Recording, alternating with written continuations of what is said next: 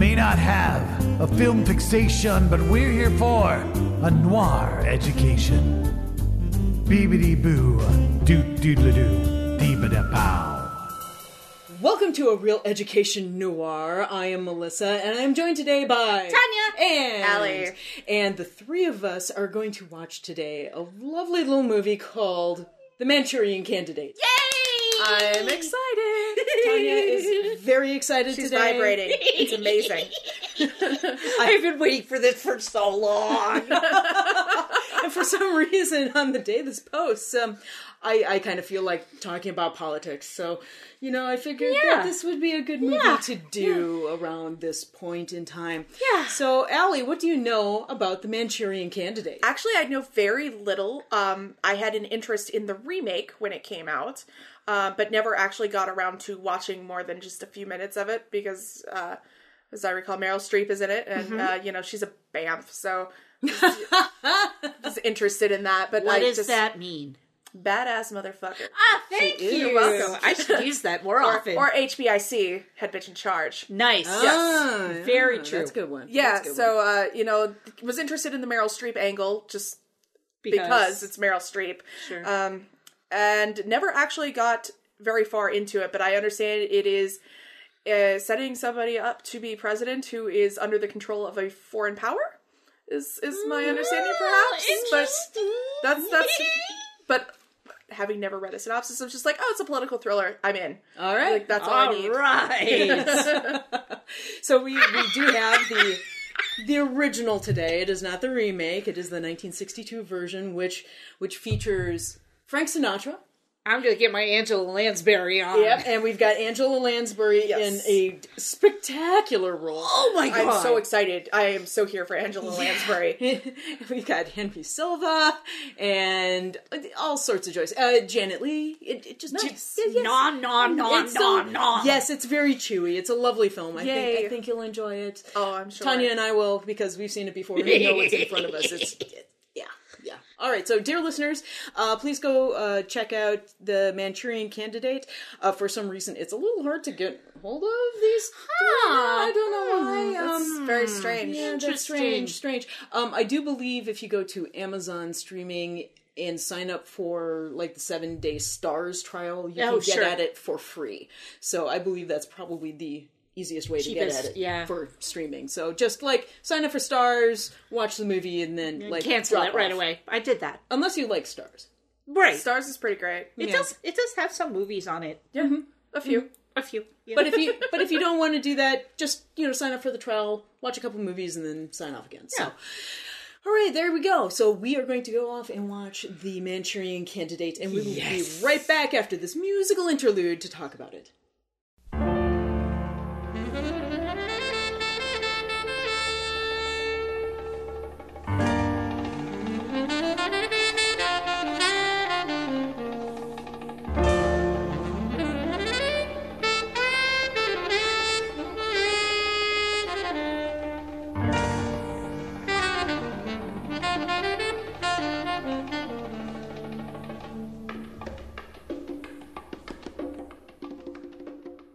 So, Allie, this was your first time seeing this movie. Yes. Wow, it was fantastic. So I should tell the listeners, I had to take a bathroom break in the middle of the film, so we paused it and picked the perfect moment. I would say so. To pause. Yeah. I was like, you know what? I think I want to be not shifting in my seat at this point. I feel like shit's about to get real. Mm-hmm. So I'm like, okay, pause here. We come back just as Mom says, why don't you pass the time by playing a little solitaire? And Ellie beautifully goes, oh shit. It was gorgeous. The timing was just perfect. It was perfect. So, Allie, settle in, play. Why don't you spend some time playing some solitaire? Oh! Shit! It really was wonderful. I'm glad that was the moment. I was like, okay, I can't take it anymore. Pause. Yeah. It was such a great movie. Although I was really expecting that Miss Rosie there was going to be an agent as well. Oh, yeah. Because that whole subplot is just like, I'm sorry, was she under contract and you had to use her to film? Probably. I mean, yes, very likely. And probably Sinatra said, if I don't get to kiss a lady, I'm not doing it. I don't know. But there is some speculation that absolutely bizarre conversation on the train is actually her trying to trigger his programming. See, that's what I always thought. Because, like, she's Are you saying, Arabic? Yeah, what the hell is that? Yeah, it was just the way she spoke with him. That whole conversation is very bizarre. Well, but they do it through the whole thing. The cadence of that conversation is bizarre. Like, just everything about that particular conversation is very strange to me. And then it's just that whole conversation that was straight from the book. Yeah, which makes it even kind of stranger somehow. Yeah.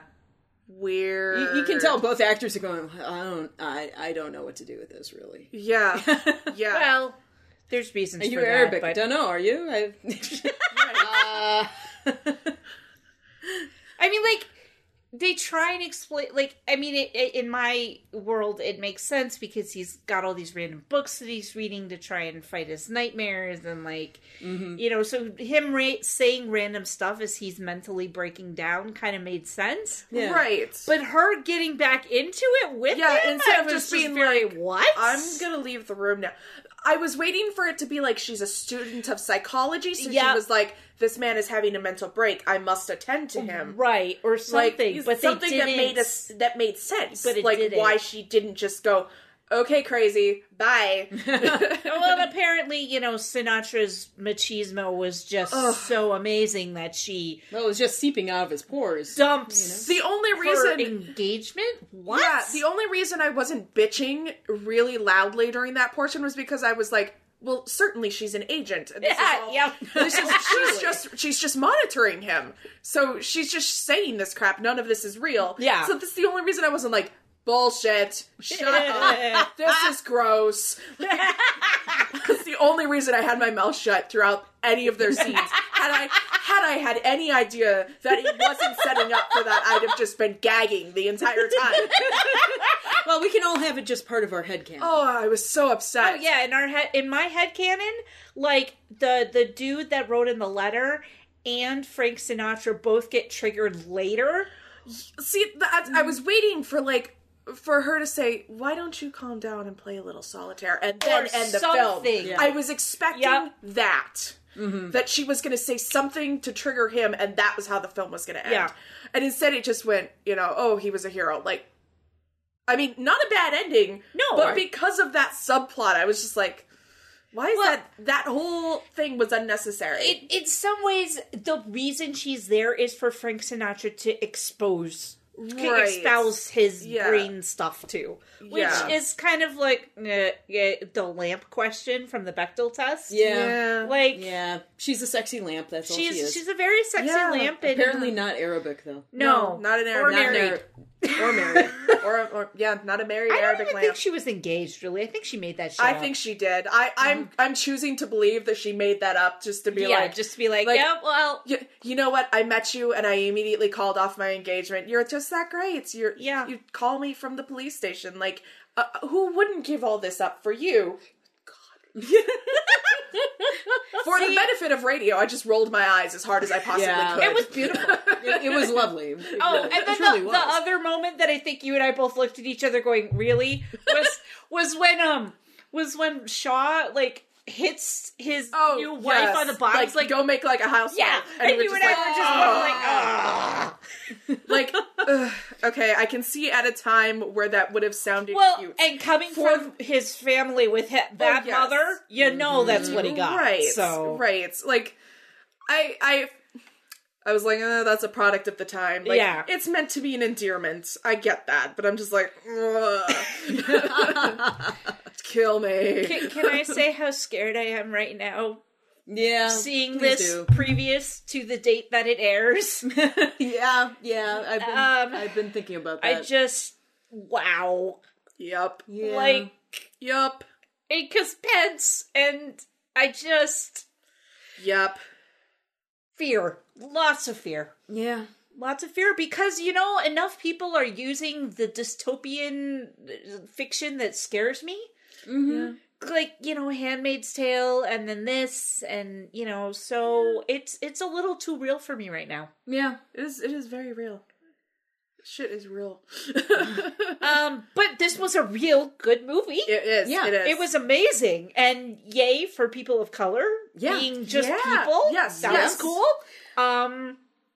The gentleman who was cast as the army doctor, I wrote his name down and I don't know where I wrote it down. You mean the psychologist guy or the guy The psychiatrist. Okay. So Joe Adams was the first black apparently this is true. I'm not sure how they vetted this, but Joe Adams was apparently the first black actor cast in Hollywood who wasn't specifically called out as black in the role. Oh. Okay. So I don't know if that's necessarily true. It's on IMDb, so you know. Well, yeah. But because especially an early example of that, for sure. Which is nice. Well, and then it was a mixed unit. Yep. Mm-hmm. Because beside the psychiatrist, Yes, there was the guy who wrote the letter. Yes. So like, yay for that. I don't I suppose I understand why his nightmare looked different. Mm-hmm. Right. Yes. It took me a minute to pick up on that they were seeing things differently. Right. Yeah. Like I was like, at first I thought it was a discrepancy in like the filming, and I'm like, right, that's not how that set was set up. Oh, duh, it's a nightmare. Yes, of course there's differences. Right. So, but what I was trying to figure out was like, was that something that they specifically did in the conditioning? Right. Like that it was that like this was the Southern Baptist meeting or something as opposed to like the ladies of whatever hydrangea thing. I'm sure the idea was that they're constructing this dream out of building blocks that already exist. Right. Okay. So that makes sense. So his experience of this, it's a meeting of the Ladies Gardening Club, looks different than his experience. Right. This is what the Ladies Gardening Club that looks like. That makes more sense. Yeah. I was like going into how did they know like who to like, and I was making it way more complicated in my head, which I'm good at doing actually. So that whole sequence, I love that sequence so much, and it is so well done and maybe I'm not giving enough credit to film, but that was really well done for a film of that era. Oh yeah, the subtlety and the way that they wove it all together was not something I expected from a film of the time. Yeah, they had built, I think it was 3 separate sets that were completely in the round, so they could rotate the camera completely around, and then just all the cross-cutting with the different actors and the different sets and different things happening at the different points. Were they doing it like we set, okay, this is the reality set, and so we filmed the entire speech thing? Or were they actually like, okay, while we're cutting to this person, you come over here and so you can do your line in one take. I'm not sure. Yeah, I mean, I know it took them like a week to film that stuff. It took a long time, especially given that this movie was filmed in like about a month. Oh, wow. Like 39 days. All of Sinatra's stuff was shot in 15 days. That was a stipulation of his contract. Well, it's like, you put all my stuff up front and you should film me in 15 days. I want to see all the footage. And then I'm done. Because Sinatra could call those shots. Because he could, at the time. But, those are particularly complex sequences, and that was the one sequence that John Frankenheimer, the director, wasn't sure he could show to Sinatra. Oh, because it wasn't... It was so complex to cut together, so... But Sinatra was like, he heard but except for this scene, you can see all the rest, and he was like, no. And, when, Sinatra tells you no in 62, you shake in your boots, and you work overnight with the editor, and you cut something together. And what they cut together is what we saw in the film. Oh, wow. Exactly. Damn. Like, they did a rough cut and showed it to Sinatra, and they went, oh, this is good. All right, we'll just use it. Damn. That's impressive. Wow. Yeah. That's just such a well-edited scene. Yeah, and part of it, too, is, of course, the editor whose name I am completely forgetting, but John Frankenheimer, the director, was a man who came out of television. if I remember right, he originally wanted to be an actor, wound up working for the Army as part of the whatever it was, the Army Film Corps. Maybe it was the Air Force. I'm losing where my notes are. But anyway, he was working for the armed forces during World War II, doing filming, and then when he was discharged, he got hired on to CBS and did tons of television work. And he only reluctantly started doing movies because he hated only using one camera at a time. And he didn't feel like he knew the language of movies. But the thing is, when he started doing film, he had a really unique visual sense. And you can see it here. Oh, he has this really remarkable way that he sets up a shot. You know, like these deep focus shots where you have, you know, something out of focus in the front and somebody way in the back talking, and a lot of in and out of focus sort of things. Very innovative visually. And so it's really nice to see it used so well in something like these really surrealistic sequences where... Well, and like in the way he cut together the convention stock footage with the added stuff of like... Because I'm sure he took that from like a 61 convention or like a... Yeah. Totally. Like just a year or two previous, because that was pretty close to the knockout, drag-out one in 63, wasn't it? Where Rather got punched in the face? Yeah, I believe so. Because, you know, history, lessons, learning. Lessons. Yeah, it's a very interesting film, especially when it was made. Because, so, 62, this was released October 24th, 1962, which lands it right in the middle of the 13 days of the Cuban Missile Crisis. Oh my Jesus! God. So it came out like 4 days before it ended. So when it came out, the United States was pretty sure it was going to nuclear war. Damn. Can you imagine coming out of that theater and thinking, that's the last movie I'm ever going to see? Jesus. Well, at least it's got Sinatra in it. Hey! Hey. But, yeah. Wow. I kept waiting. I kept, at the beginning, wondering how much he directly took from McCarthy's press conferences. Probably quite a bit. I mean, because they were so similar. Yeah. Yeah, like, and he was definitely, this is a movie that was embroiled in its time, so they're really picking up on the zeitgeist. Well, and I mean, because he was in TV, like, he knew how that would be shot, and so, totally. Like, he could mimic the TV shots, no problem. Absolutely. And I love how he'd put, like, the little monitors. I love that so much. Oh. Love that scene where you're literally seeing the same thing from two different angles. Yeah, and Angela Lansbury's sitting there, just looking, and she's just got the intent face. She's just sitting there listening, like, repeat it, do it like we talked about, and God, she was fuck. I love her so much. Great character. Oh, and did you notice in her costuming? If you ever, I don't know if you noticed this time. If you watch it again, her costuming is Manchurian. Oh, Jesus. She's got the collars. Yeah, she's got dragons and Oriental lattice work. Yeah. Embroidery. Thank you. Yes. Embroidery on her clothes. Yeah. Like the whole thing. You're right. Like, you're right. Unless she's in public. Yep. Whenever she's in private. Yep. It is brilliant. And I want all of her clothes. And except for the stupid little shepherdess. Yeah, that's a costume that doesn't count. Yeah, that was weird. That was weird costumes. She was little Bo Peep. Oh, is that who she was? That's what I thought. I thought she was like some shepherdess. Like, I don't. Yeah. I don't know. It's totally Bo Peep, but still, it's weird. Yeah. It's like with the extension braid. Like, what? Yeah. Why? Yeah.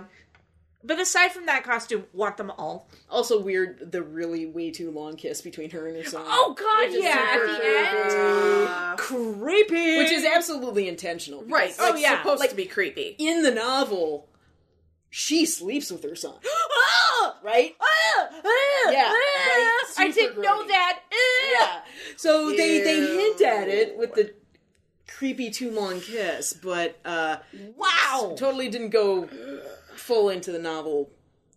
Yeah. Like while he's brainwashed and has no say in the matter? Yeah. Okay. So not like a previous consensual thing. No. Okay. Ooh. Oh, that's even worse. I know. Oh, nasty. Wow.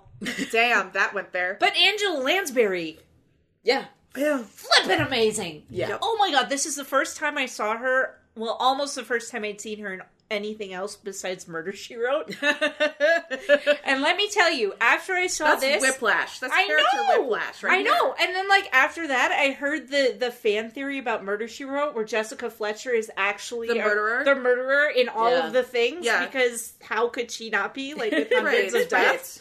And I was like, oh, I can see that now. Yeah.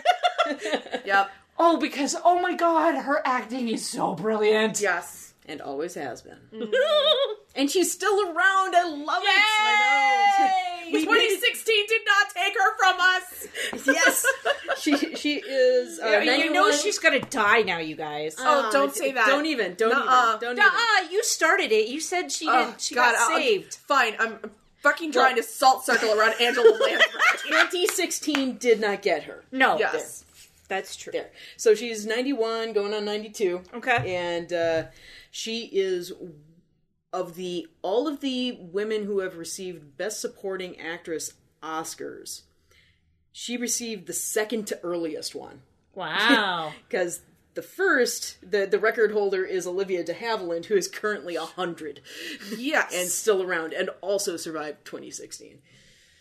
Hot damn. So these ladies are still going. Yes. Yes. It's because they murder everyone, right? And drink their blood?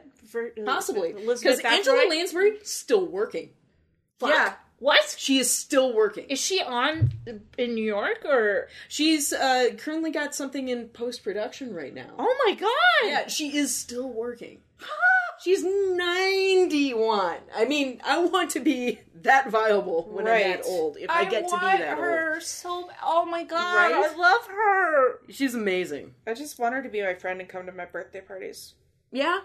I don't even care if she knows who I am. Just if she shows Just up. what- Like, she Just just to continue. walks through and I could serve her tea. I could do that, you know? Yeah, totally. I just hang out, I'll sit by her feet and just, Yeah, worship. worship. I mean, we're not worthy. Yeah. Let's see, what else do I know about this movie? Okay, so Janet Leigh, while she was working on this movie, first of all, she kind of hated this role. Or she said it was very difficult because the characters just kind of plopped into the middle of the movie with no reason and no context whatsoever. So there's nothing to work on. You think? Yeah. But also the day they were filming the train scene with all the bizarro dialogue that it had, that was the morning that Tony Curtis served her with divorce papers. Oh. Right? Yikes. Yo. So that is so when they have that exchange of, "Are you married? No. How about you? No." And then there's like this long pause. Ouch. Yeah. Very interesting. So Sinatra broke his hand during the fight sequence with Henry Silva. Oh, okay. By the way, really young Henry Silva. Really young. Duper. Oh young. my god, young. It's like, oh, those cheekbones, I know who that is. Oh, look at him, he's so cute. Let's see. Also, the Frankenheimer. Okay, so the sequence with the cards where with the deck full of queens. Yeah. Sinatra's like continually out of focus in that whole Yeah. sequence. Totally by accident. That the camera was just out of focus. And the problem with Frank Sinatra, well, it's not a problem, but it is. Usually his best take was his first one. Oh. Almost always. So they took that first take and then went, shit, the camera's out of focus. And none of the other takes were any good. real good. So Frankenheimer just said, well, we'll just use the blurry one, I suppose. And he's been praised ever since because it's like, oh, it's indicative of how clouded the mind of this character is. Which is really in line with a lot of the rest of the movie and how it's filmed. Yeah, film I thought it was will do that. intentional. Right. Yeah. Right. Yeah. I figured it was just he was out of focus because his mind is so entrenched in the programming Absolutely. that he can't focus on what's in front of him. So it worked really well. Quite a happy accident. And depending where Sinatra is sitting, you know, when he sits back, he's in focus. Right. Yeah. When he's leaning forward, he goes out. And it works. It does. Go Frankenheimer. Let's see what else. Basically, this is a plot of Zoolander. What? Just saying. Oh, no shit! Holy fuck! Holy fuck! Mind blown. Oh my god. Oh, wow! Oh, I'm never gonna be over that. I think we've broken Tanya. Damn. Another fun thing. Angela Lansbury was only 3 years older than Lawrence Harvey, so she was only 3 years older than the man playing her son. Wow. Which is remarkable, you know, because she gives everything in her performance. She's not wearing age makeup. No. It's all in her demeanor, and yeah, although he seems a little old. He does. But she seems right. Well, and he sounds like the most un-American American. Yeah, oh my god, how British is he? Not at all, because he's South African. Okay. By way, he's Lithuanian Jewish. Yes. Who lived in South Africa. Yeah. Blech? Yeah. Okay. Sure, with the... Yeah, so that explains the accent. See, but it works because Angela Lansbury, her British, or what she was doing was... She does the stately... She does the, which is the New Englander, you can kind of... The Mid-Atlantic. The Mid-Atlantic, which I come from money. Yeah, which I kind of was like, oh, well, if they sent him off to boarding school, yeah, I was kind of like, okay, he's got the affect. We'll just make it work. Yeah. Yeah, no, I kind of took it to be is that posh thing. That's just how he was brought up, and that's just how he sounds. Right. Despite the fact that he hates it, and thus hates himself. But they have two completely different pops. They do. So that's the problem. They do. But I'm very cognizant of that. But... I didn't notice that. I just didn't care. I was like, posh, whatever. Yeah, whatever. Right. Yeah, which is, I'm sure, you know, it only helps. Wait a second. Lawrence Harvey, what? Wait a second. Tanya's having a moment with IMDb. Is Larry Tate in this movie? No. I don't think so. Okay, because Harry Holcomb is in this movie, but his IMDb picture has Larry Tate, so it's the guy from Bewitched. Oh, yeah. So I'm sitting here like, confused. Yeah, so confused. The creepy jerk from... Oh, God. Sweet Smell of Success. Yes. The movie we just did. Yes. Like... Okay, yeah, sorry. That's okay. It's okay. That's what you get with IMDb. Sometimes my fault. You are correct. That does have Larry Tate's picture in it. So, dear listeners, sorry. A little later, about a week from now, you can take a look and see if it's still the wrong picture on his profile.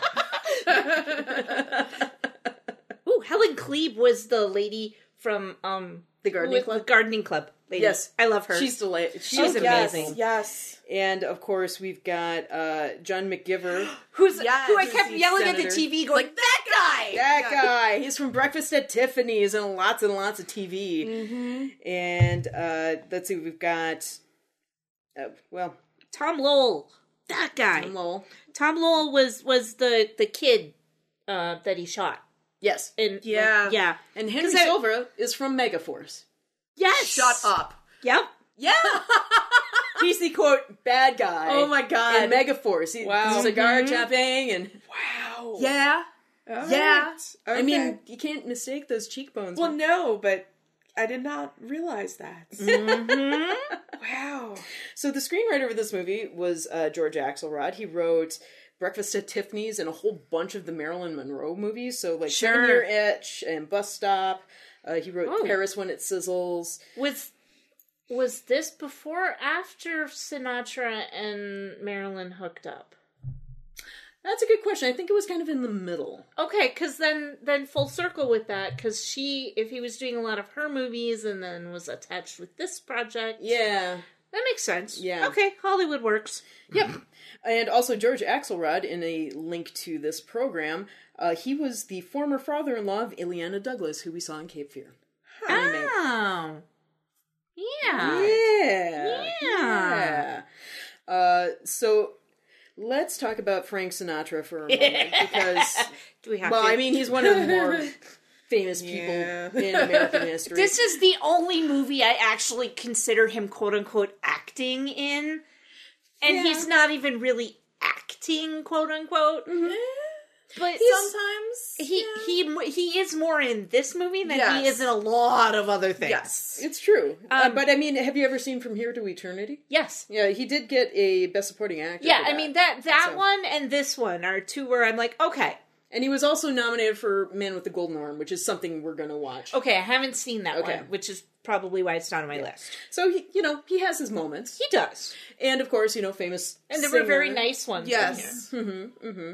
So, he actually started acting about when he started his music career. Okay. Like, his acting career kind of happened concurrently. It wasn't like he got famous singing and then started doing No, it was like thing. they did both. Yeah, because what happened was when he started his music career, he hooked up with Tommy Dorsey's band. And he made his name there. And, of course, during that period, that's when Tommy Dorsey's band started appearing in films. And so he was appearing as part of that.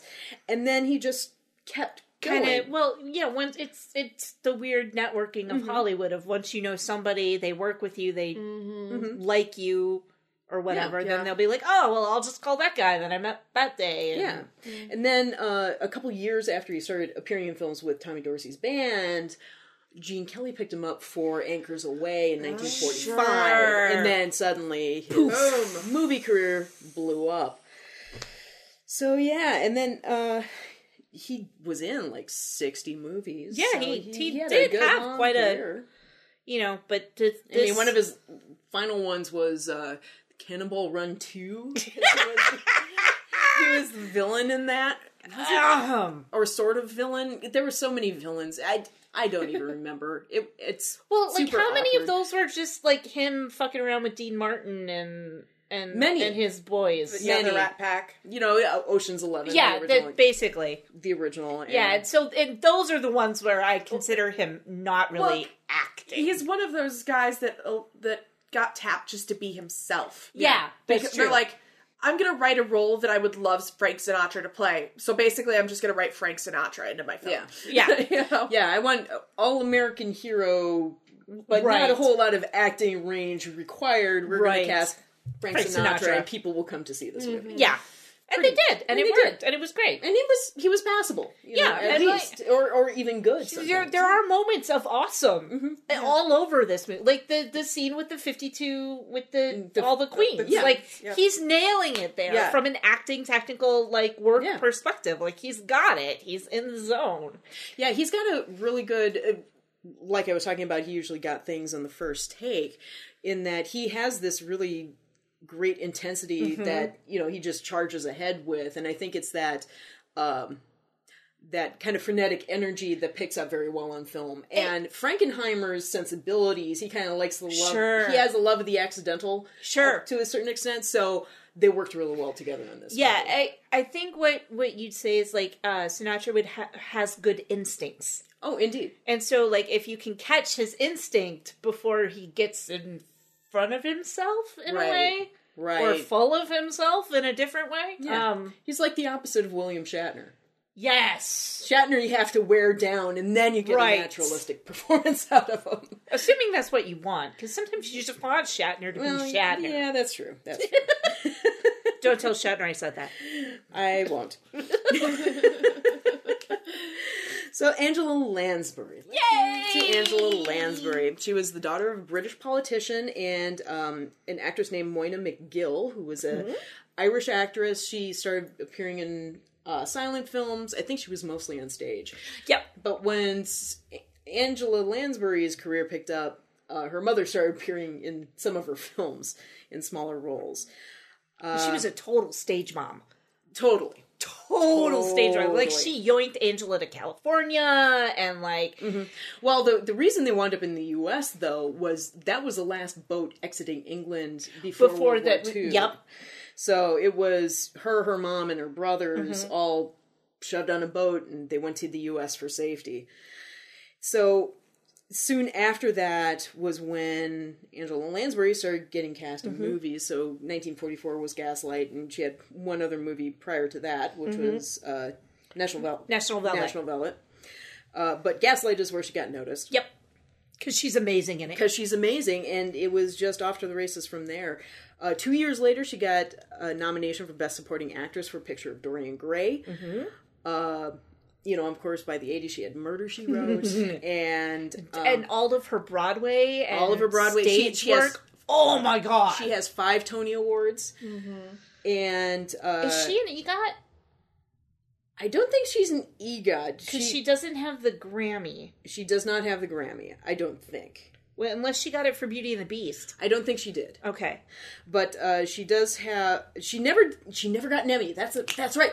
They robbed her! She was nominated almost yearly. She was nominated 18 times. Holy...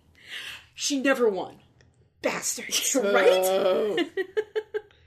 How long was that show on? Like, they... Just freaking... Well, it wasn't just Murder, She Wrote. No, it wasn't, She was nominated like 4 or 5 times even before Murder, She Wrote. She was just regularly... They just robbed nominated, her. Like Meryl Streep, only, like, if Meryl Streep always lost. Right. Well, for a while she did. No, she's Sophia Loren. Yeah. Yeah. Or, wait. Who was that, I'm messing it up. The soap opera lady. Who was she was always nominated for the soap opera award. Oh. Or, like the TV thing. And yes. You know who I mean. I'll look her up. Okay, Ellie's going to bug me. Because I have no clue. It's going to bug me. So, Angela Lansbury's daughter was part of the Manson clan. Did you know that? Oh my goodness. No, yeah, I did not. Fell in with the Mansons, and so after the Sharon Tate murders, right, she whisked her daughter off to Ireland to get cleaned up and off drugs. Wow. So, dang. So there's another intersection with fame on the Manson level. And let's see what else. Well, Sweeney Todd. Sweeney Todd, which is probably my favorite role of hers ever. I have a hard time deciding between Sweeney Todd and this one. Right. Like, Manchurian Candidate is... Because I saw it before I knew Sweeney Todd. Yeah. So, like, I kind of edged this one up. Yeah. It's just... like, Mrs. Lovett, her portrayal of Mrs. Lovett is so perfect. It's perfection. It's so hard for me to... And she has the little pigtails that she wiggles. Why can't it be both? It could... you know what? I could see this lady, this Manchurian Candidate lady, totally pulling a Mrs. Lovett. Oh, goodness, yes. Except she'd do it better. Probably. She'd be... Oh, wow. Formidable. A little bit. Oh, that when she leans into his face and she's like, and I will crush them to dust. Yes. I'm like vibrating. It's so good. And then she kisses him for way too long. Yeah. Susan Lucci? Yes. Okay. Thank you, Ellie. Sorry, I was like, I had to know. I'm like, oh, the name's on the end of my tongue. And I knew it was an S name. Yeah. I was like, I knew Susan it's Italian. Lucci, and not Sophia Loren. Yeah. Yep. Hey, food's here. Interlude. Hold on, dear listeners. I'm going to answer the door. It's always the girl from Ipanema. Susan Lucci, 21 nominations, only 1 win. Yep. Dude, she was pissed by the end of her career, too. Right? She was like, fuck you all. I think by the time she actually won, it had, like, gone through the whole cycle of, okay, it's not funny, oh, it's really funny, it's not funny anymore. So not it's funny not funny anymore. So I feel like we're just about wrapping up. Yeah. And also I'm hungry and I want to eat food. Me too. Okay. So do we have any final thoughts about the Manchurian Watch Candidate? this. Oh my god, watch this. Yes. If Seriously. You didn't watch this and then you found out what we said, right? I feel so sorry for you because we do this every time. Are you new? I might be. Well, that could be. Maybe. Could be. All I know is, like, to watch it. You want the reaction that Allie had? Yes. Because that was the best. Beautiful. I was really pleased. That was actually really great. I am so excited because I just found out one of my other friends hasn't seen this yet. Oh! But he listens to our podcast. So it's like I have like you have a window. I have a window that I need to get. You this need to like send the text and be like, "What's his name? This. What's his name? What's his name? His name's Eli. Eli. You better watch this damn movie. You better not have listened to us spoil this movie. Eli, I swear to God. Swear to God, man. So, while Tanya regains her composure, I will say we will be back in a couple weeks with an episode. And Tanya is now flipping me off. This is great. Yeah, we're getting double birds over here. This is great. So, dear listeners, thank you for joining us for the Manchurian Candidate. We will be back in a couple weeks with an episode about a lovely movie called Murder, My Sweet. Ooh. Yes, yeah. So we're about ready to get our Philip Marlowe on. Sweet. Ooh, right? Yeah! Right? Okay. So, dear listeners, join us in a couple weeks-ish. It should post on the 7th for our episode about Murder, My Sweet. And we will be back then. We will talk to you then. I've been Melissa. This has been Tanya and Allie. Bye. Bye. We hope you enjoyed our film fixation. We'll see you next time on A Noir Education. Ba-doo, ba-doo, ba-doodly-doo, ba-doodly-doo, doodly-doo-doodly-doo. Thank you for joining us for A Real Education Noir. New episodes arrive on the 7th and 21st of every month. You can find our podcasts and social media feeds on our website at realedunoir.com. Special thanks to Tim Wick, Jeffrey Brown, and Chad Dutton for our theme music. If you like our show, you might also like our parent podcast, A Real Education, which discusses all genres of film. You can find it on the web at realedu.com. Thank you for listening. Until next time. Why don't you pass the time by playing a little solitaire?